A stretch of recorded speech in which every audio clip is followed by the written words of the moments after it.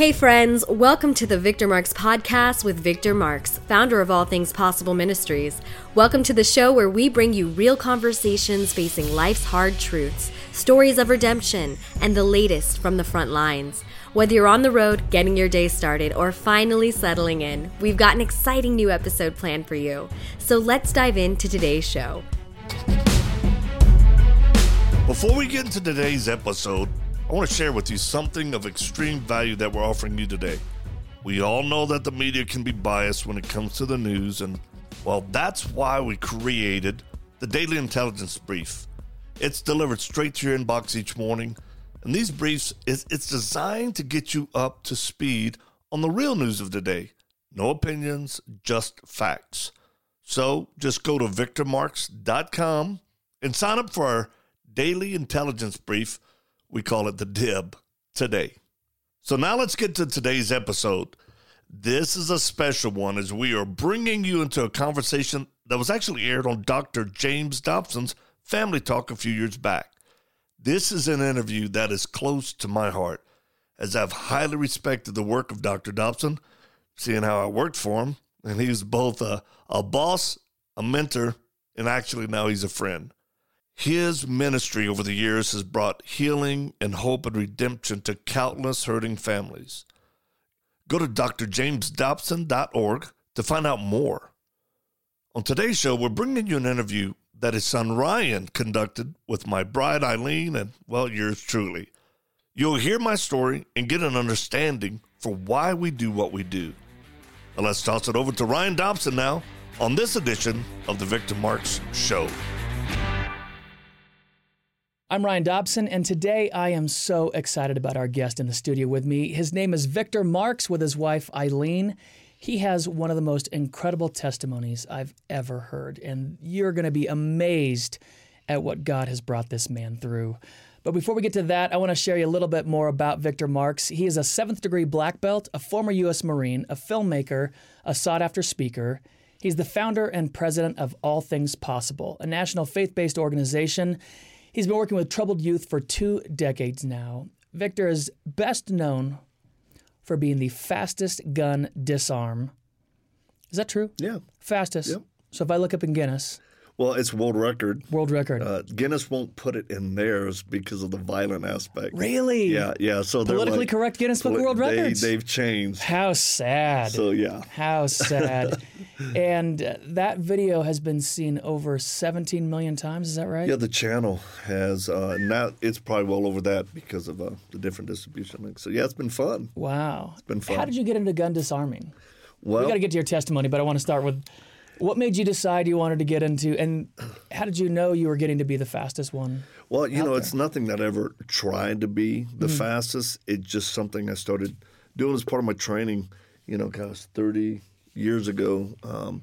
And I knew the relevance of being able to defend yourself against weapons or tools or against folks. But I just started shaving the fat off of a good technique, and it became faster and faster. Now it's timed at 0.8 of a second. So I'm waiting for somebody to beat the record so I can come back and beat them again. There you go. No. You're working with kids all over the country, kids that are in juvenile detention centers, locked up, violent offenders, and these are kids under 18. Oh, yeah. We've seen them as young as 8 years old locked up. I just saw there are over 200,000 juveniles locked up in the United States alone. Yeah, tonight they'll be locked up sleeping in a bed. 200,000.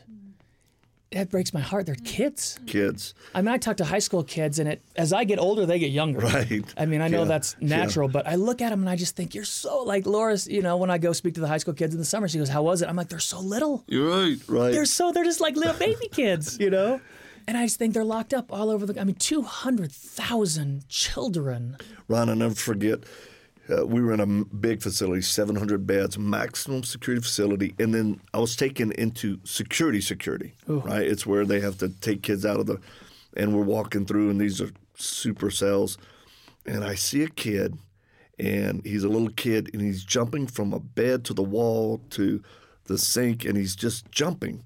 And Bouncing off the walls, literally. Bouncing off the walls, and I looked at the warden with us, and I said, can you open this door? I'd like to talk to him. So he opens it, and this kid stops. He turns and he looks at me. Little bitty guy, he's barely 10. And he's in maximum security. Max. I mean, he's been taken out of the regular maximum security. He's in lockdown. He's in lockdown. Yeah, he's in the hole, right? And he opened the door and I said, "Hey, what are you doing?" And he looks at me and he goes, "I'm just playing." I just went, "This is a kid that should be playing in a playground, Right. not making a lockdown cell his playground." Yeah, it's sad. And your heart for these kids comes from your own past. You've got a crazy past. I've watched your video. It's a tough one. Yeah, Talk a little bit about your past, and let's talk about what the change was. But where were you born and raised? Yep. Where did this all start? I'm from Louisiana originally, and so if people detect an accent, that's the Cajun one. My dad's hidden his mostly. Yeah, every now and then you'll hear it slip in a little bit. Someone's like, "Your dad's Southern?" I'm like, "Oh, Yeah. Shreveport, and Beaumont, Put some Texas." red beans and rice in him. He'll Amen. start talking. But you know what? For me, I came from a challenged background. My father didn't claim me as his kid when my mom was pregnant. He actually ended up being a drug dealer and a pimp. My mother married 6 times. I went to 14 schools, lived in 17 different houses. Wow. But, I suffered abuse as a kid and actually was left for dead when I was 5 years old in a commercial cooler. The guy who did that, my family, when they found me, I was unconscious, they actually found him and beat him senseless, hog-tied him and hung him from a tree behind my grandmother's house in Mississippi. So that was really my foundation, which was huge mistrust for adults. And you're seeing that with kids too. Oh, yeah. You get abused as a child, all authority then goes away. Absolutely. You fear all authority figures because they're the ones that have been hurting you. Yeah. You experienced that growing up. Were you an angry kid? Did you fight a lot? Were you a violent kid? All of it. I was angry, and some people hide angry differently. I try to use a lot of humor, but I was always ready to snap. And, like we talked earlier, you don't have to be good to fight. That's true. You can just... I know that from personal experience. Yeah, scrappy do. Yeah. And so there were a lot of people caught I'll never forget one time, this big bully was leaning into me, and he looked like he could absolutely crush me. And he was intimidating me, and I just stopped, and my mind kind of switched. And my eyes looked different. And I just said, "I got one question for you. You ever been locked in a cooler and left for dead? Because I have." And then his eyes switched, and he said, "Oh, my. I'm dealing with a crazy man." I said, "Yeah." How'd your parents find you? How'd your family find you when you were locked Well, in? I didn't come home. That morning I was playing outside, middle of the summer, shorts, no shoes, it's country. And they looked in the woods, and they looked down by a pond. They thought maybe I'd drown. And it was in between 2 chicken houses. There was this one building where they would separate the eggs and chicken. And you weren't supposed to be in there. Not. But this guy lured you in there. Yeah, this guy kind of lured me in there. And then there was a cooler in there. So when they looked everywhere else, they came to that place, opened it up, and they found me unconscious. My goodness. So did you go to the hospital? No. Country. What a warm blanket and duct tape can do. I was unconscious from it all. And the sad thing, too, is I never received help. My family, because they dealt with things violently. But, if a kid's abused or suffered, it's important to get them to talk to someone about it. Help a kid process, because if you don't, a kid really can't process, well, why? So I took it on. It must have been my fault. There must have been something wrong with me. And then you live with that stamp or that label, either by others or what you place on yourself, and it's not the truth. And the kids you work with, do they feel that way as well? Absolutely. And I tell them, I go, do not live according to the labels other people have given you or you've given yourself. And the first thing I tell folks, if you've ever suffered abuse or injustice, the shame is not yours. Yeah. Never was. But people live with that like, oh, it must be me. It's not. The shame belongs to the perpetrator. So what was it like for you in high school? Well, growing up, all I wanted to do is grow up. And I just wanted to get out of where I was, the constant different schools. And, I got bullied in different things. And so I understand kids' heart and angst and pain. But as soon as I get out of school, pretty much I joined the Marine Corps. I joined the day after the Beirut bombing in Lebanon. And I'll never forget, man, they issued me an M16. And I was like, so I can shoot people? And they're like, you got issues, young man. It's like, yes, I do. And back then, they were like, well, come on in. But, it's harder nowadays. But I understand why and how people transfer anger to other people based on what they've suffered. And that type of lifestyle makes you hard. And, whether I'm talking to kids in jail, like you high schoolers, colleges, or military, I speak at a lot of military bases too, and men's conferences, is to say, don't be hard. Be tough, but don't be hard. You got to be tough in this world. This is a dark, uncaring, unjust world. But you got to be tough so you're not taken advantage of and stuff. But being hard, that affects a person's soul. And this sweet lady right next to me, my bride of 25 years with our 5 kids, if Christ did not come in and soften these spots in my heart, then I would not have been able to receive the love that she wanted to give me, and I wouldn't have the capacity to give her the love that I truly want to give her. How did you come to the Lord? How did you find him? About 6 months before I got out of the Marine Corps, I got a letter from my biological dad, the one who did not claim me. Really? Yep. And, how did he find you? He was known in the martial arts world, so I had met him few times, just couldn't really connect. He had a crazy life. I mean, he had gone into a mental hospital. It was the same mental hospital my biological grandfather, his dad, died in. So I just figured, and I had to go into psychiatric care, 123 visits in 9 months because of the trauma. Trauma often results in varying levels of PTSD. Yep. Although I have no initials behind my name, I've lived it. Yeah. And I've seen it lived out. So that's why we give hope that there is help for it. Well, I mean, your mom was married 6 times, but you had a stepdad that was abusive, that would hold a gun to your head, that would threaten to kill you, and you all escaped out of a window in the night to get away from him. I mean, you've gone through, just an overwhelming amount of abuse and trauma. Yeah. So you're getting ready to get out of the military, and all of a sudden, out of the blue, A letter. Yeah, it aggravated me because, Ryan, it started off, "Dear son." Oh. And I thought, you're going to call me your son. You had sex with my mom. You put a pistol to her head the night she got pregnant. Don't tell me. But this letter, he went on to say, hey, I know I've never been there. I know you think I'm crazy. And then he goes, I'm crazy this time for Jesus Christ. And my biological dad is now telling me he became a Christian, which is freaking me out. Yeah. But his letter was so compelling. He just said, hey, I just want to visit with you. I took leave of absence, went down and visited him, southern Louisiana.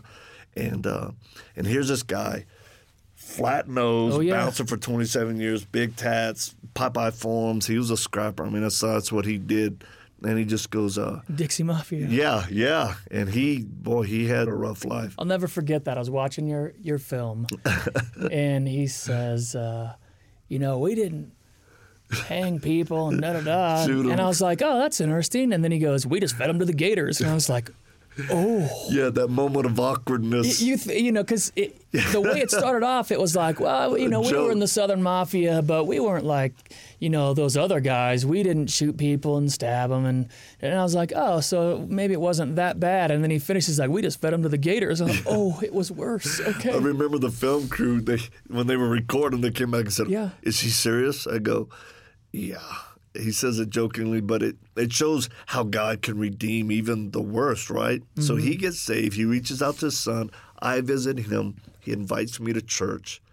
I go Was that just, was your mind reeling? It's like getting hit and you're back on your heels. Yeah. You've got this guy who you've had anger towards your whole life. Yeah, where was he? Didn't claim you, hurt your identity, your self-worth, all these things. And now he's asking you to go to church? Yeah. And I told him I didn't want to go. I said, no. But he had trained a lot of fighters, right? Mm-hmm. And there was a few of these fighters that were going to go. He says, well, so-and-so, and I knew these were knuckle draggers. So here I am, a Marine. I'm like, well, if they're going, I ain't scared. I'll go. We go to church. I'm sitting there, and here's what really got me. They're singing. Everybody's singing and worshiping God. And I see these guys, these tough dudes that would get your back in a heartbeat with any fight, right? And they're raising their hands and they're singing to God. And I remember sitting there going, whoa, this is real. And God's Spirit convicted me of my sin. It was indescribable, the conviction of how much I was a sinner and that he died on that cross for me. And at the same time, I felt these waves of his love. Mm-hmm. My eyes started to leak, and I was trying to pull myself together. I was saying, come on, Marine, what are you doing? You stop being emotional. And boy, right then, I surrendered my life to Christ and asked for forgiveness. And he just kept loving me. I mean, it was a supernatural thing. I could feel these supernatural waves of love hitting me. And I was like, why are you loving me? This is the first time in my life I've ever bowed my heart to you, God. Yeah. I'm admitting I'm wrong. And, I was raised, don't ever hit a man when he's down, you kick him. So I'm thinking, God, this is when you can kick me. And God's not like that. And anybody listening, regardless of the background, God's not waiting to smack you over your head with a hammer. He loves you. Oh my goodness. He loves you. So what was it like to then go back to the Marines? You're almost out. Yeah. Was it a big change? Was there that conversation in your head of, I have to act different now? No, Ryan, that's a great question. When I went back to the Corps, and I was a weapons instructor, and we were all about it. I didn't want to tell anybody. Yeah. Because I was thinking, I don't know really what happened. And one day I'm with some Marines and we're doing something, and boom, I hit my hand. And normally I'd cuss, man. I'd peel the paint off a wall. And I'll never forget, I went, doggone it. And everybody kind of stopped and looked at me. One guy goes, doggone it. He goes, what's up, Opie? And we all started laughing. And I remember thinking, why didn't I just cuss? Right. Why? And then that same guy caught me in the parking lot at lunch. We were going to go eat or something. And he goes, hey, what's up with you, man? And out of my mouth, without even pre-trying it, I just said, I'm born again.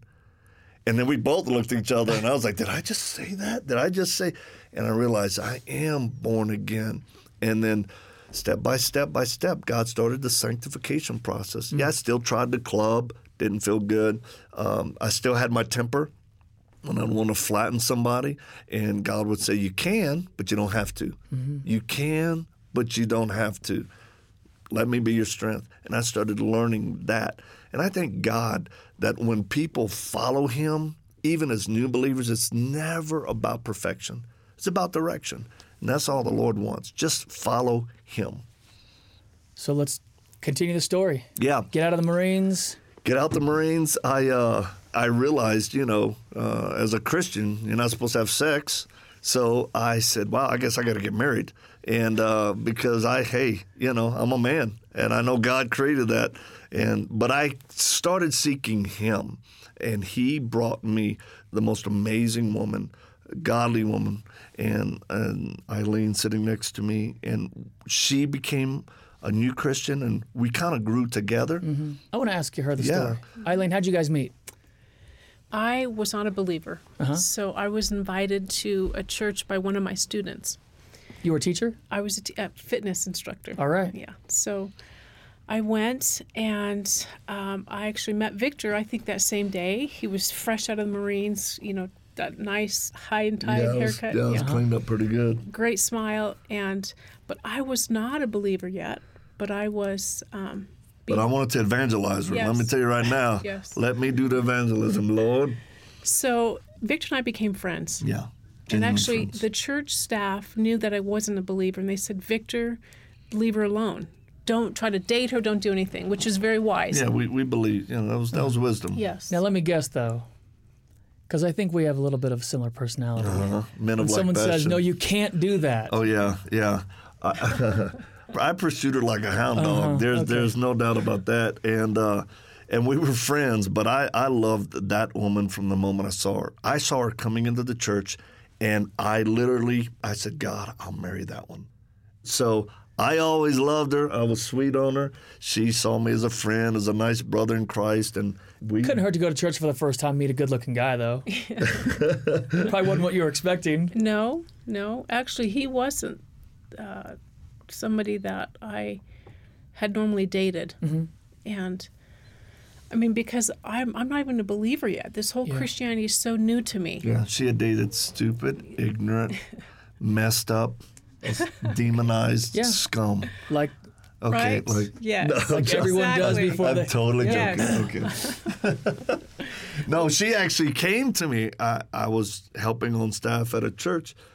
She had become a Christian, and we were friends. But I remember she came to me one night, and she goes, I'm dating this guy, and I don't really understand. He still wants to, party and drink, but we're Christians, and what do you think? I said, that guy is a spawn of Satan. You must leave him now. Yeah. Again, I'm thinking, I love this woman. She doesn't know it yet. Well, long story short, a year and a half after we became friends, we were married. Oh, yeah. So I do believe that if we do seek God, and even if we don't know what we're doing, if we seek God, He'll direct our paths. And I do believe He'll bring us our mate if we're seeking Him, not trying to do it on our own. Yeah. And the one thing that I love is that when we did meet and, when we changed our relationship from friendship to, this is getting Sweetville, we did decide to keep our relationship pure. We said, we've done in the world that don't work. Why don't we honor God? And we did. And I'll tell you what, man, that's one of the things I encourage young people all around the country. Do it God's way. The world, it causes problems, right? But purity God's way, we've been married 25 years now. I've never cheated or been cheated on. I'm the first person in 3 generations of my family that can say that by the grace of God. So it does work. Right. Yeah. What were you doing for work at that time? I started teaching karate. Uh-huh. Yeah, as a martial arts instructor. And then she came on board once we got married, and she was teaching fitness, and that really became my career. And we ended up in Hawaii after many years and had one of the largest martial arts schools and facilities. And remember fitness kickboxing that came out. Eileen was the founder of that, and we had a very good run. And then God called us into ministry. Awesome. Yeah. So the Lord calls you into ministry at the same time. Were you talking about it? Was that even on your radar? Something you wanted to do? Like, how did that come about? And what kind of ministry? Yeah, we used our martial arts schools as ministry. We use that as a way to reach people for Christ, because people who wouldn't come to church normally but wanted to train, they would come into this big martial arts school. Sure. And so, it was great. We've been able to reach kids to SEAL team guys, everybody who wants to have good training. And then we even started reaching out to prostitutes. When we lived in Hawaii, we would go and give free memberships to girls working the street, and they started coming in. And that was a pretty amazing time. Wow. So, work is worship, and we use it for ministry. How'd you start ministering to kids? Why'd you want to go to a lockup? What put on your heart juvenile detention centers and 200,000 kids that are locked up?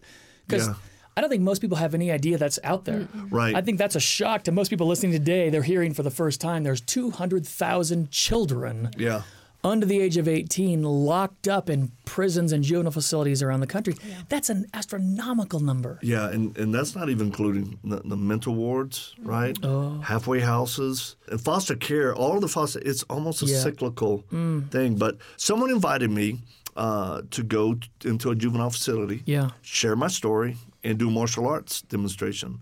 So I said, okay, and I was nervous. There's 75 kids there. They're sitting there all looking at me real hard, and I'm thinking, I shouldn't be doing this.